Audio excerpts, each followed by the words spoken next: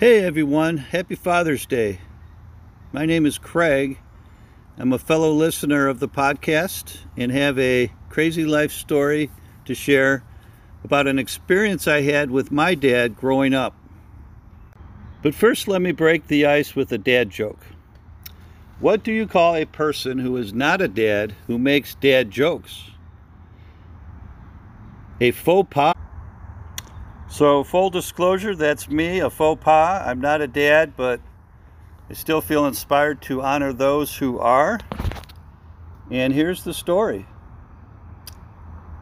So my dad was colleagues with Mr. Bennett at a firm in Chicago when I was growing up. They worked together. And like Matt, I grew up in Elmhurst, Illinois, and as a result, I'm familiar with many of the places that he talks about in his podcast. But I can't say I've ever stayed at the Brer Rabbit Inn Motel. So I tagged along with my dad as a kid down to meet up with Mr. Bennett one night for a DePaul University basketball game. They were playing the number 2 team in the country in their arch rival Notre Dame at the Alumni Hall in Lincoln Park. And similar to when Matt meets up with friends in the city for autographs, it turned out to be quite an adventure. Over 40 years later, a couple of crazy things stand out about that night. First of all, it was the biggest game in town, and we went down without tickets. There were no cell phones or text messages at the time, and no Ticketmaster or StubHub. Yet we were to meet up with Mr. Bennett, who got there before us to look for tickets. We learned pretty quickly that the game was completely sold out. The gym only held 5,000 people, and everyone wanted to go to the game, including these kids. I think they were in high school or college, that were sneaking into the building by climbing through the cafeteria or bathroom windows that were vented to let out some heat from all the people. It was crazy, yeah. And just as we were about to give up on finding tickets, about 5 minutes before tip-off, a young man approached us and asked if we needed tickets to the game. He had 4 available and was willing to part with 3 of them at face value.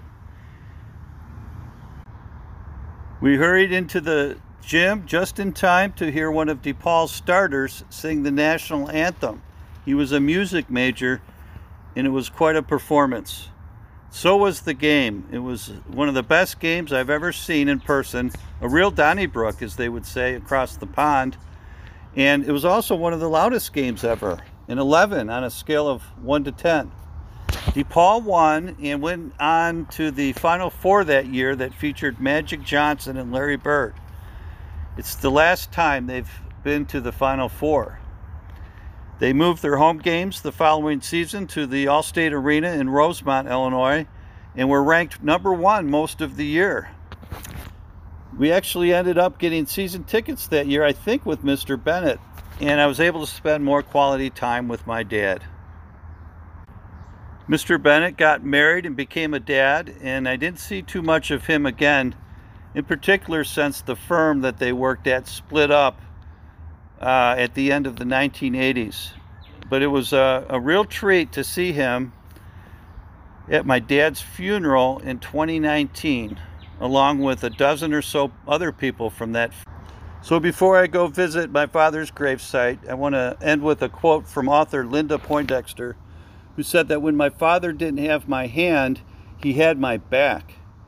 And this is evident in some of the Crazy Life Story episodes that demonstrate this. For example, the interview with the owner of Skatopia, Brandon, I think was his name, he talked about the influence his father had on him growing up, and I'm sure his dad had his back.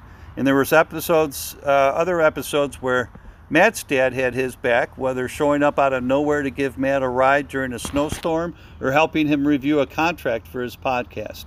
My dad also had my back, and for that I'm forever grateful. God bless and happy Father's Day.